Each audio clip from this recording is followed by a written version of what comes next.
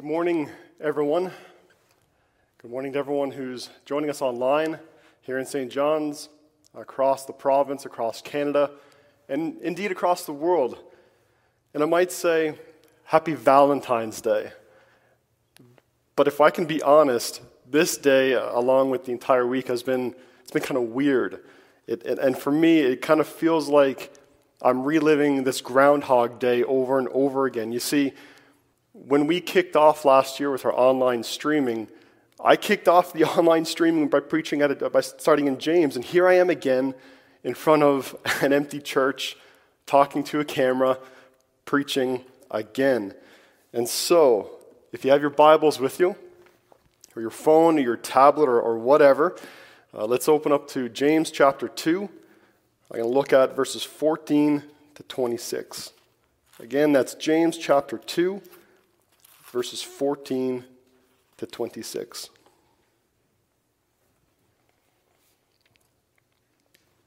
What good is it, my brothers, if someone says he has faith but does not have works? Can that faith save him?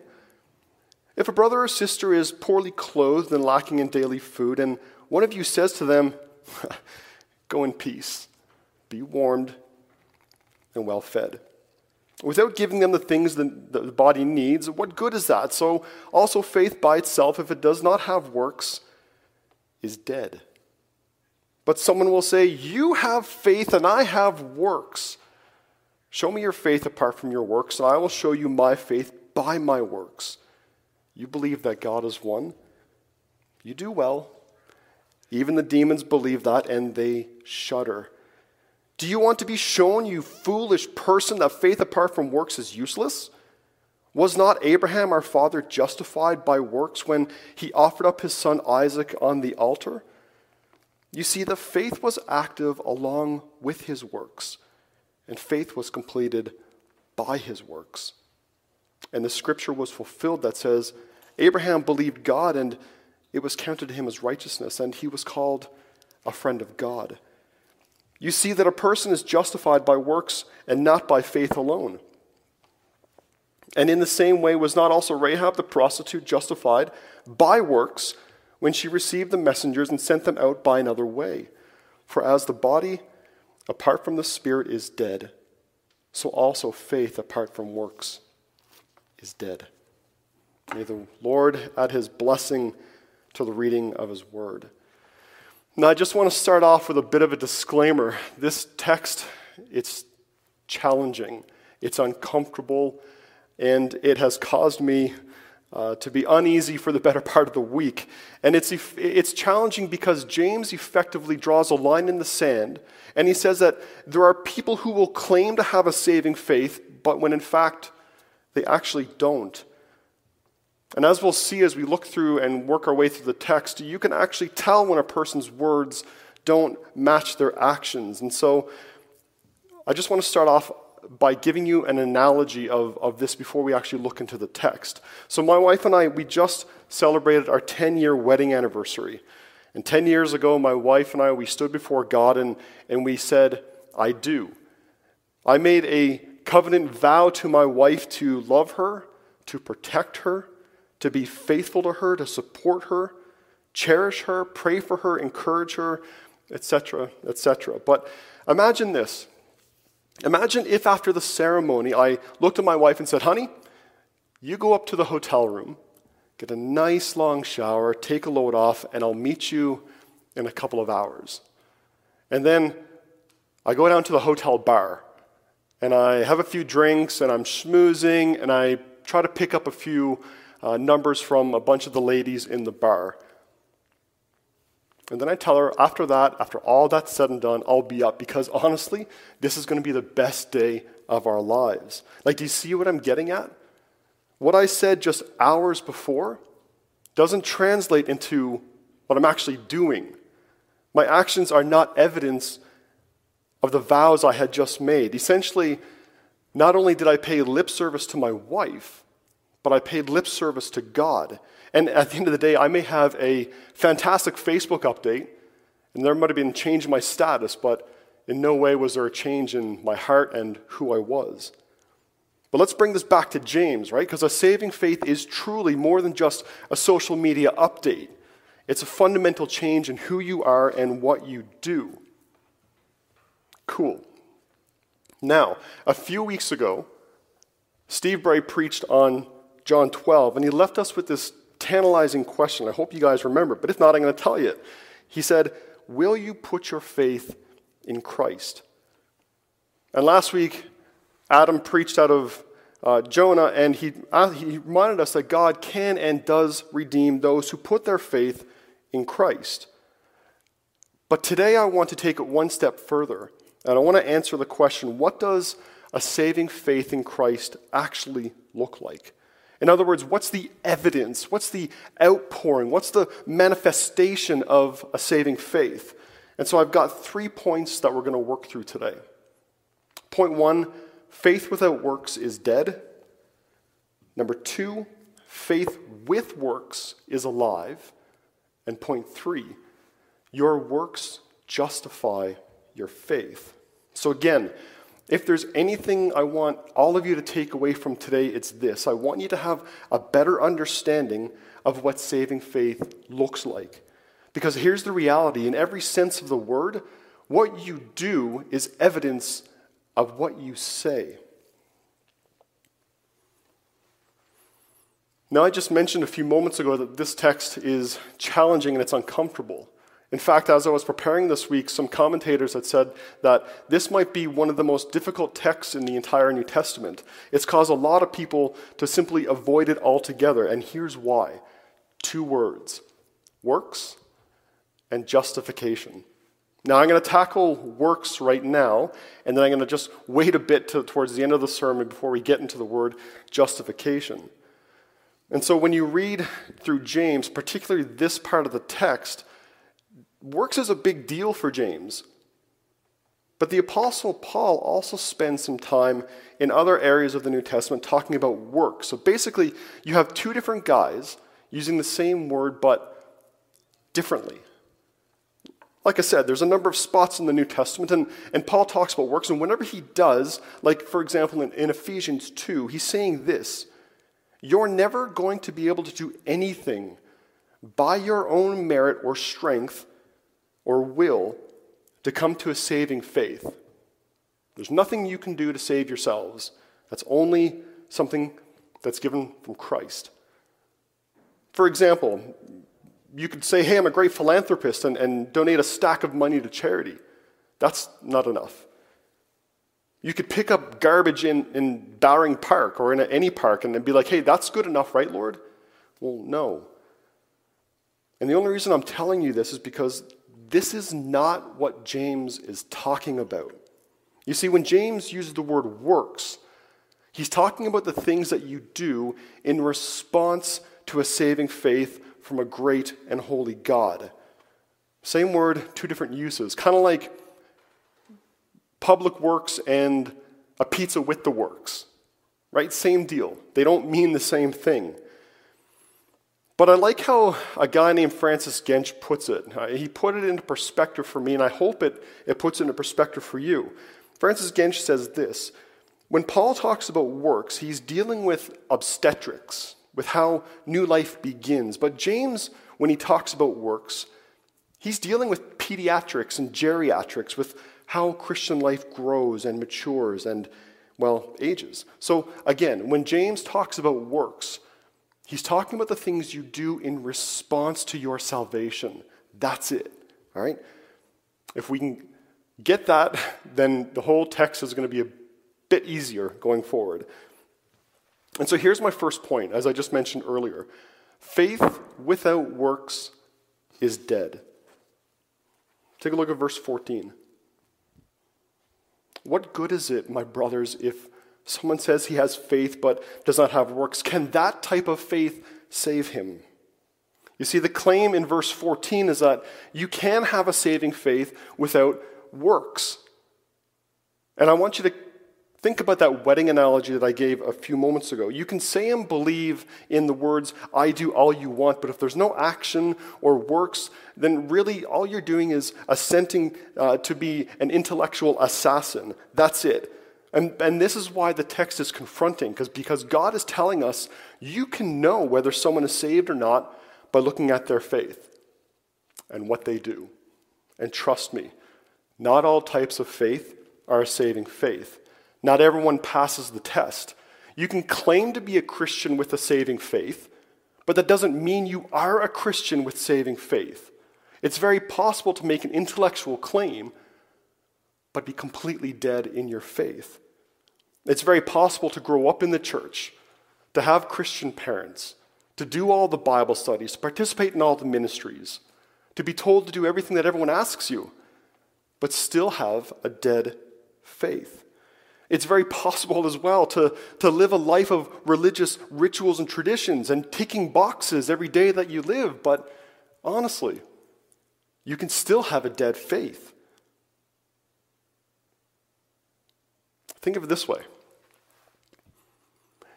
You can say that gravity exists, and you can say that you can fly, you can say that gravity doesn't exist, and you can say that you can fly, but then you can quickly go jump up a tree and jump out of it, and we'll see how quickly you can't fly. So just because you make the claim that gravity doesn't exist doesn't mean that it's true, right?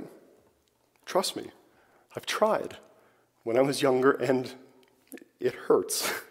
But this is the argument the antagonist is making in this part of James. He's saying, I have mere belief that I am saved. He has become an intellectual assassin, and he truly believes that his saving faith, or his faith without works, is enough to save him. His faith doesn't need works, but let me be clear on this. A faith that's all in your head, without deed or action, guys, it cannot save you. The point of the passage, as David Platt reminds us, I'm just going to read a quote here, is that this person that James is talking to in verse 14, he doesn't really have faith. He claims to have it, but he doesn't. His so-called faith is dead and worthless. It does not save, quite literally. It doesn't work. This is important because James is not contrasting someone who has an immature faith with someone who has a mature faith, or someone who has a nominal faith with someone who has an authentic faith. No, he's telling us you either have faith that saves or you don't. There's no in between. And this is why James asks the question at the end of verse 14, can such a faith save him? Because a faith that's grounded in mere intellectualism, man, it's just an empty confession. It's just lip service. It's lip service to the glories of Christ. It's lip service to what he did. It's a lip service to his death on the cross. It's just pure empty confession. Now, fantastic way to start off a sermon, Matt. What about Valentine's Day? Yes, today is Valentine's Day, so let me give you another analogy. You can say to your wife, I love you. And you can say to your wife, honey, I love you. There is a difference. One is empty and the other is legit. With one, you pay lip service to your wife, and with the other, hopefully, it's followed by actions and affection and acts of service and quality and love. One is empty, one is full. This is the same deal with what James is talking about here in 14 to 26. And the saving faith that he is talking about is evidenced through the works and deeds and acts of service. But this is challenging. Like I said, I have spent more time than I care to admit this week wrestling with this text because it's challenging. But if anything, we need to hear this, and we need to be asking ourselves this question every day. Do I see the evidence of a saving faith? Do I see it in what I say and what I do, how I act, how I treat others? And I would encourage you today to be asking those questions. Ask it every single day. And then bring it to the Lord. Here's my second point. Faith with works. I've got to be clear on that one. Faith with works is alive. Verse 15. If a brother or sister is poorly clothed and lacking in daily food, and one of you says to them, Go in peace, be warmed and filled, without giving them the things needed for the body. What good is that? Faith, if it does not have works, is dead by itself. Remember the claim back in verse 14, that it is possible to have a saving faith apart from works. But James flat out rejects that. In no way, shape, or form can a saving faith stay here. It can't. If you truly have found saving faith in Christ alone and have been washed by the gospel, then your faith will produce works naturally.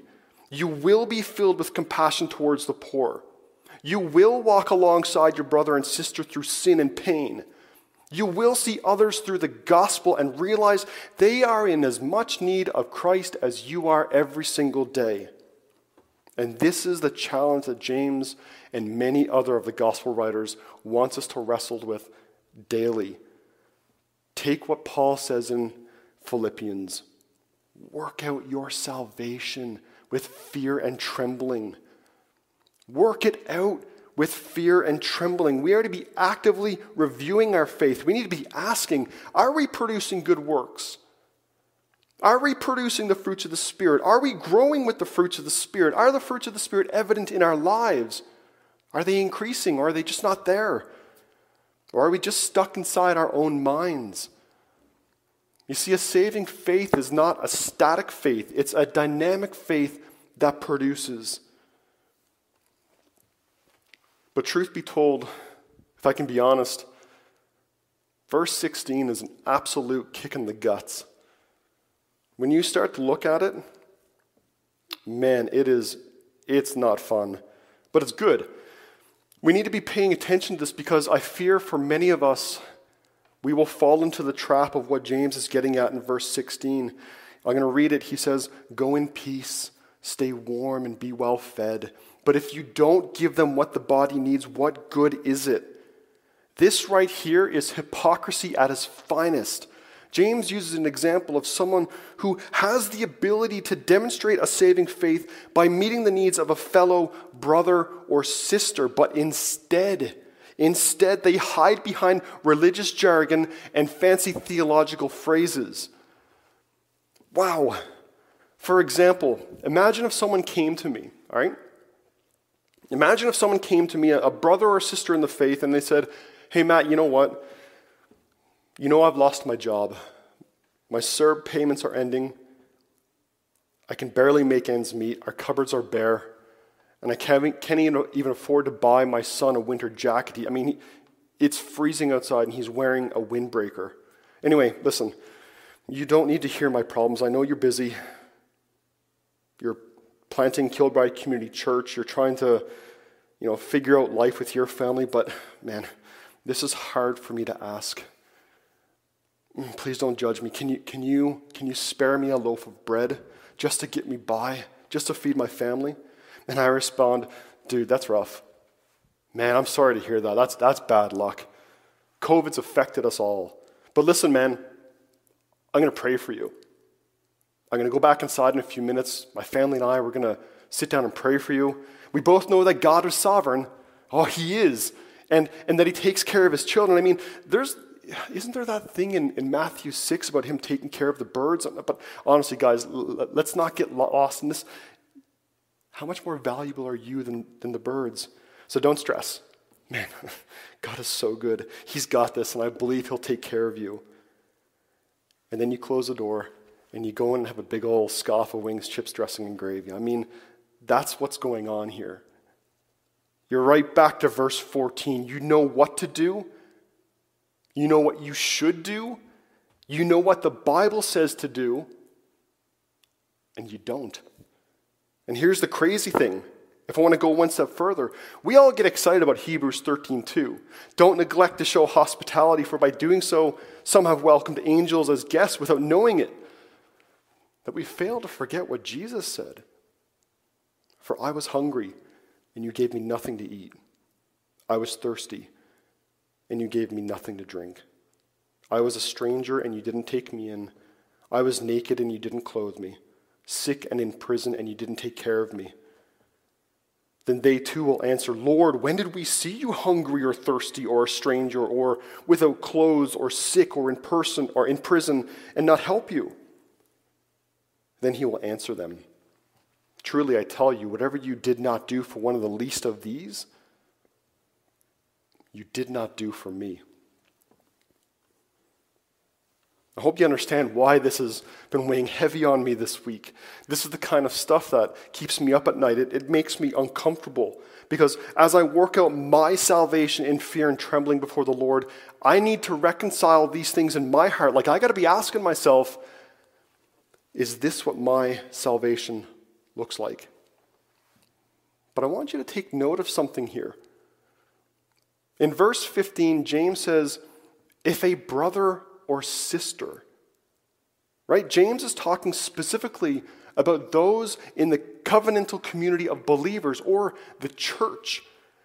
Now, yes, there are commands for us to take care of the poor and the marginalized, but here James is referencing brothers and sisters inside the church, and we actually have a command to do this already.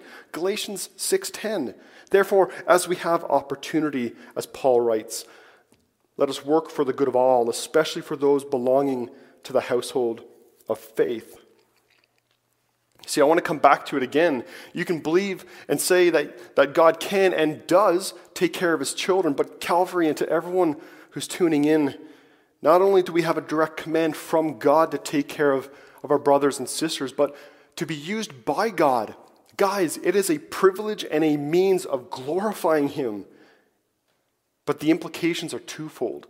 First, there is a person in need.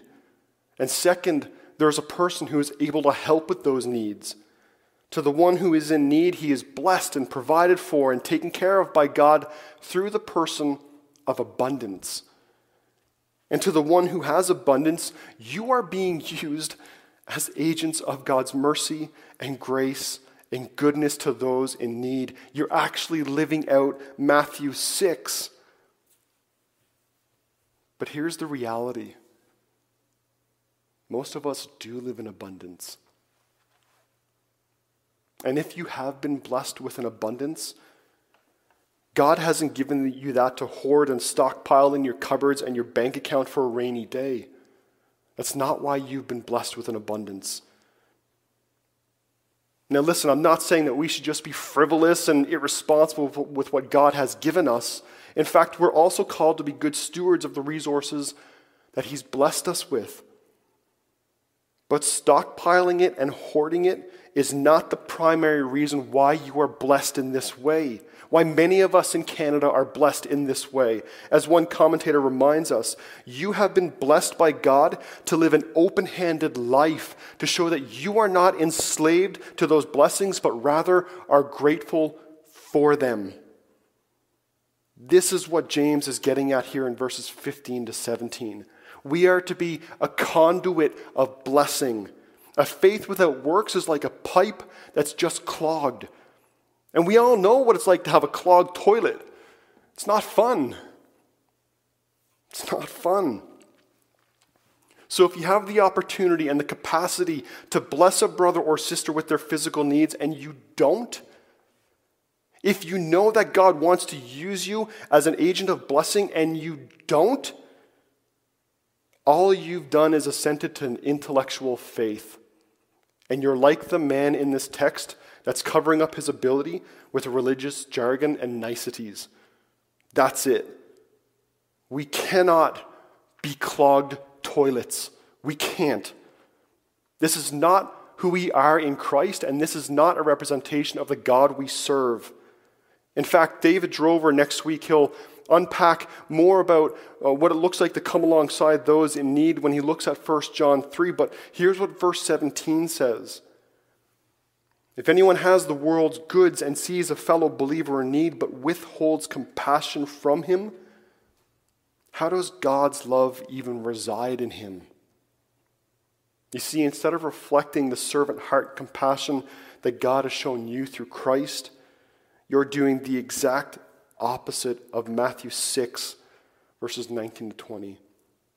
Don't store up for yourselves treasures on earth where moth and rust destroy and where thieves break in and steal, but store up for yourselves treasures in heaven where neither moth nor rust destroys and where thieves don't break in and steal.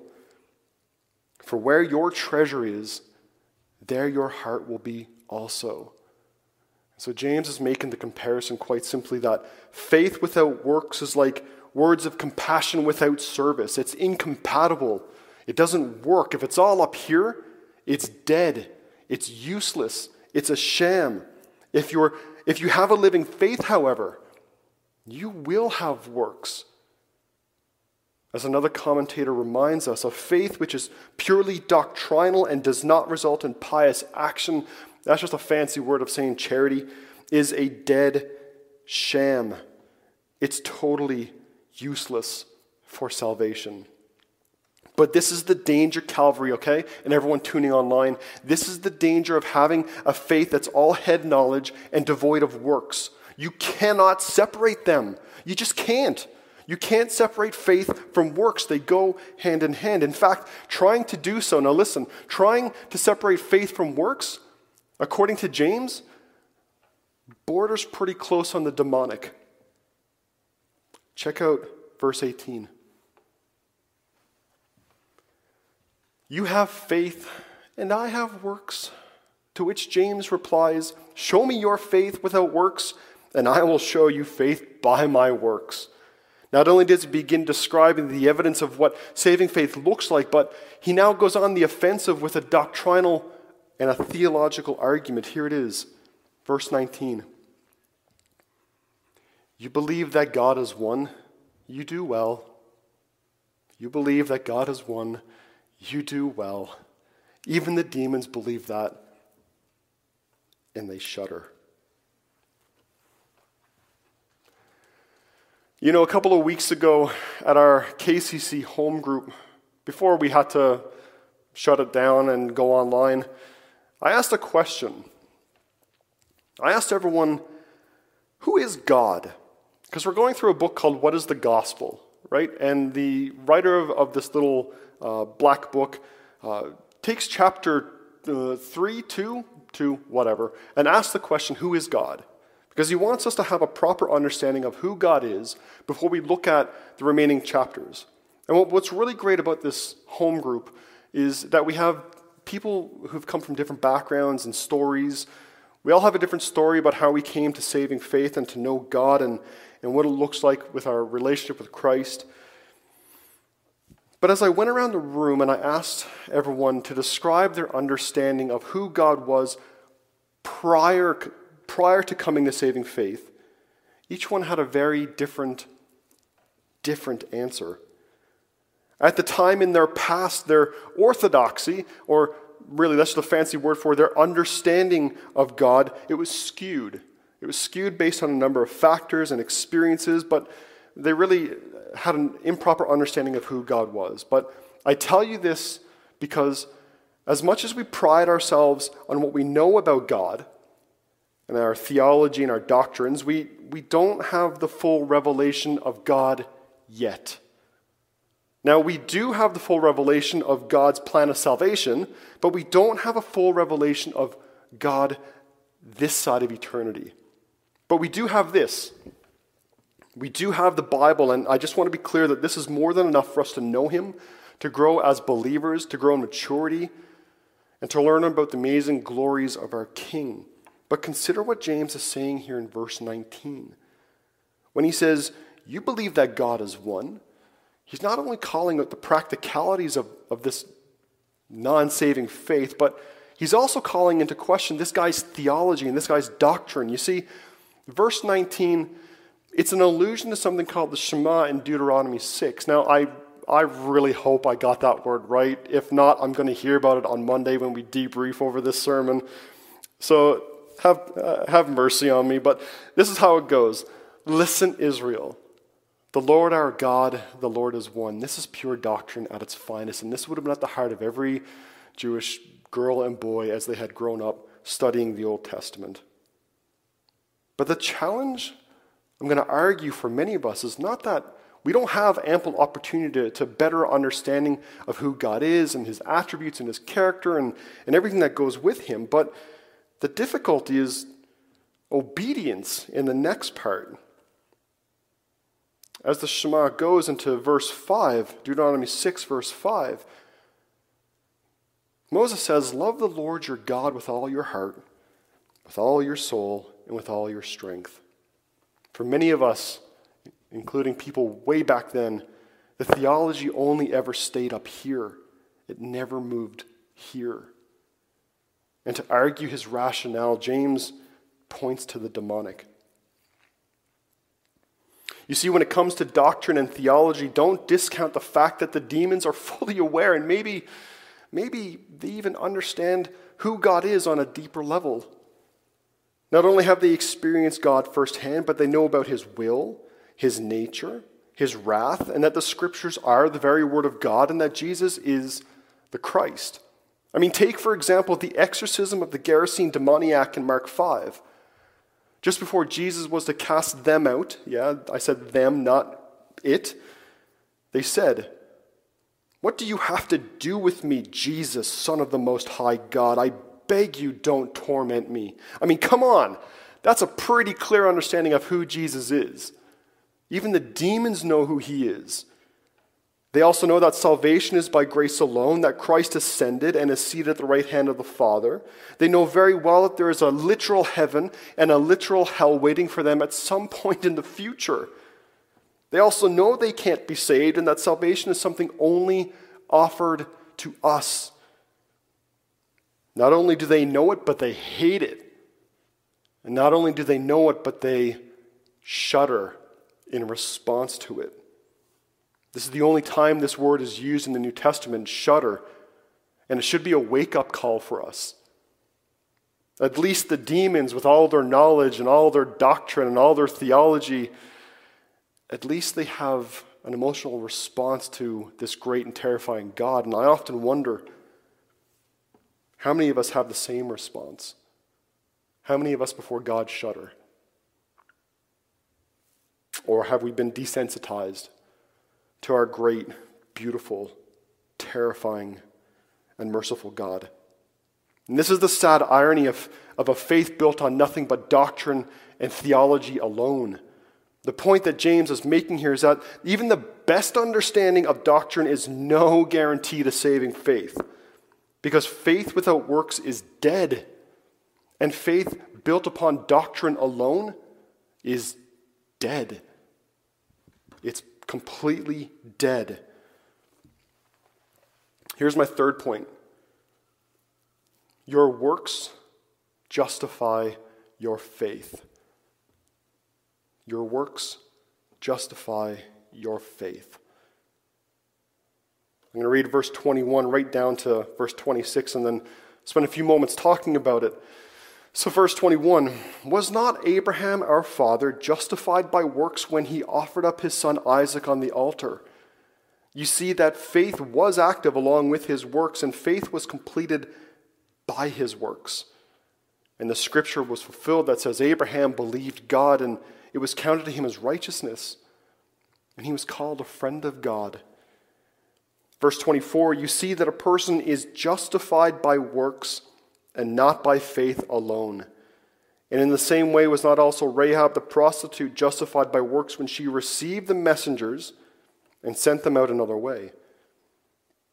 Verse 26, for as the body apart from the spirit is dead, so also faith apart from works is dead. This is, from James' perspective, the final nail in the coffin, so to speak.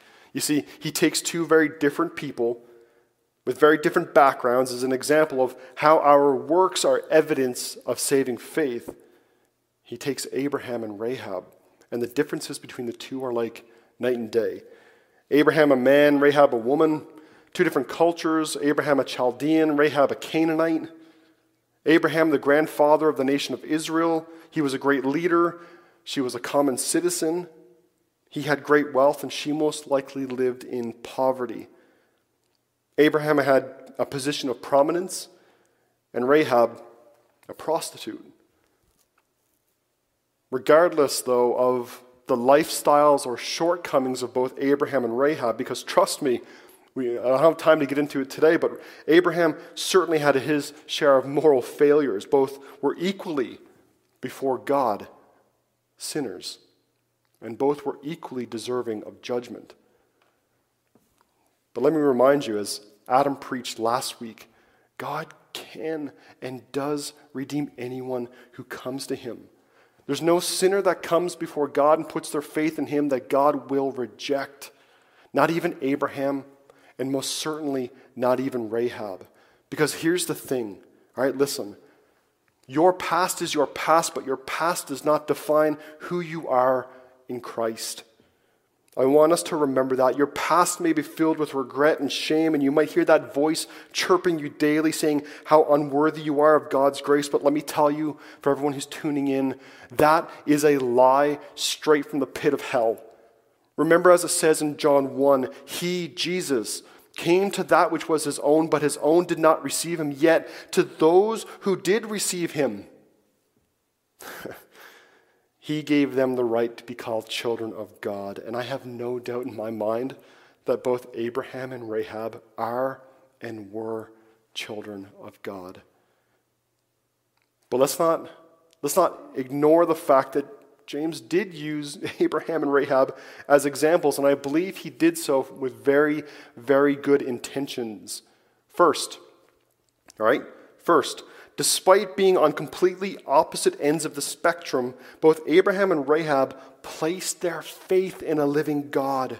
In other words, they took their understanding and theology and doctrine and responded in trust, and then in works, in deeds, in actions, and in service.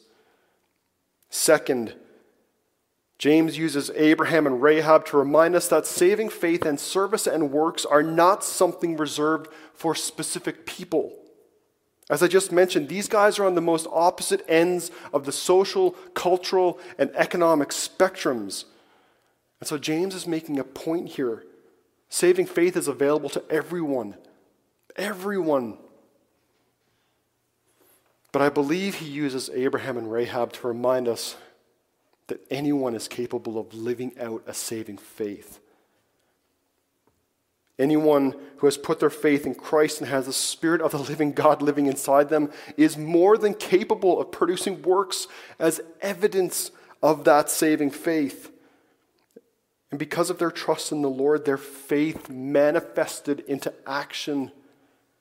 This is why it says in verse 22, their faith was made complete. In other words, their works justified their faith. And there's that word that I mentioned at the beginning of my sermon, justification.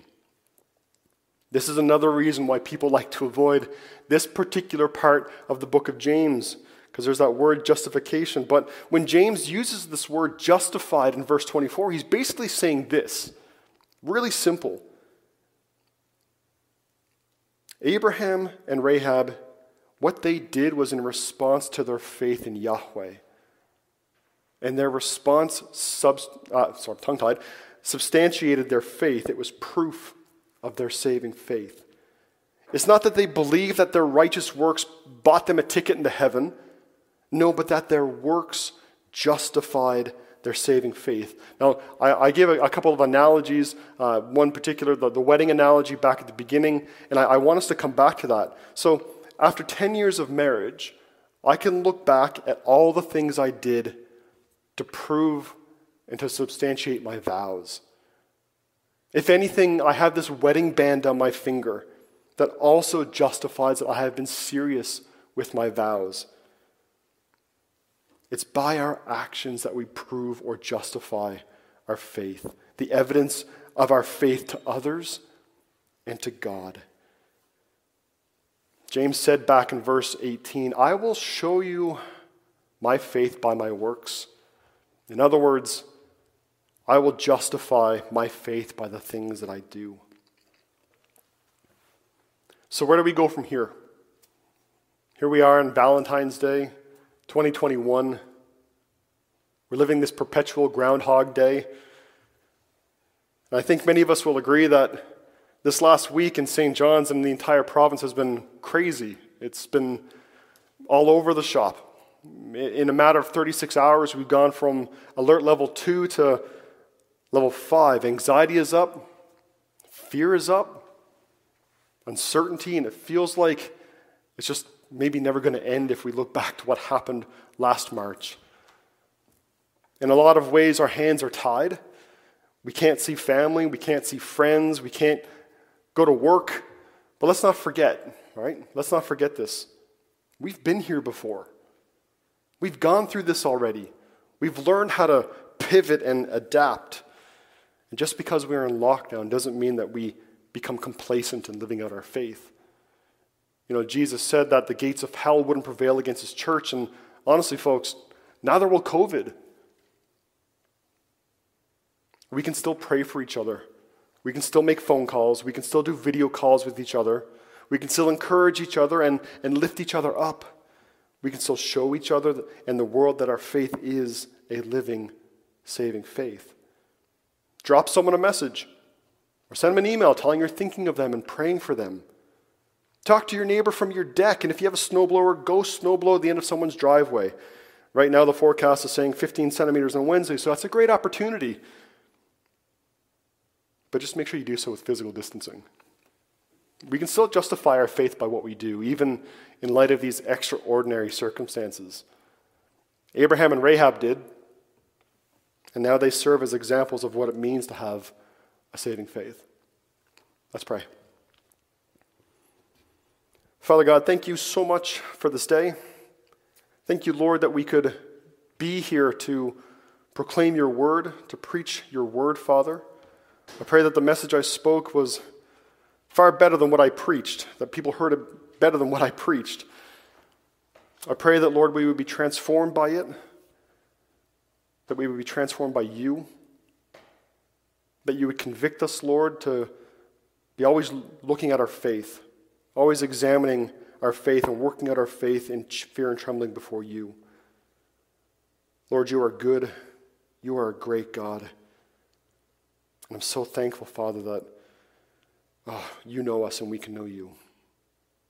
So, Lord, I give you this day, give you this time for everyone who's tuned in. I pray that you would go before them by your Spirit. In Jesus' name I pray. Amen.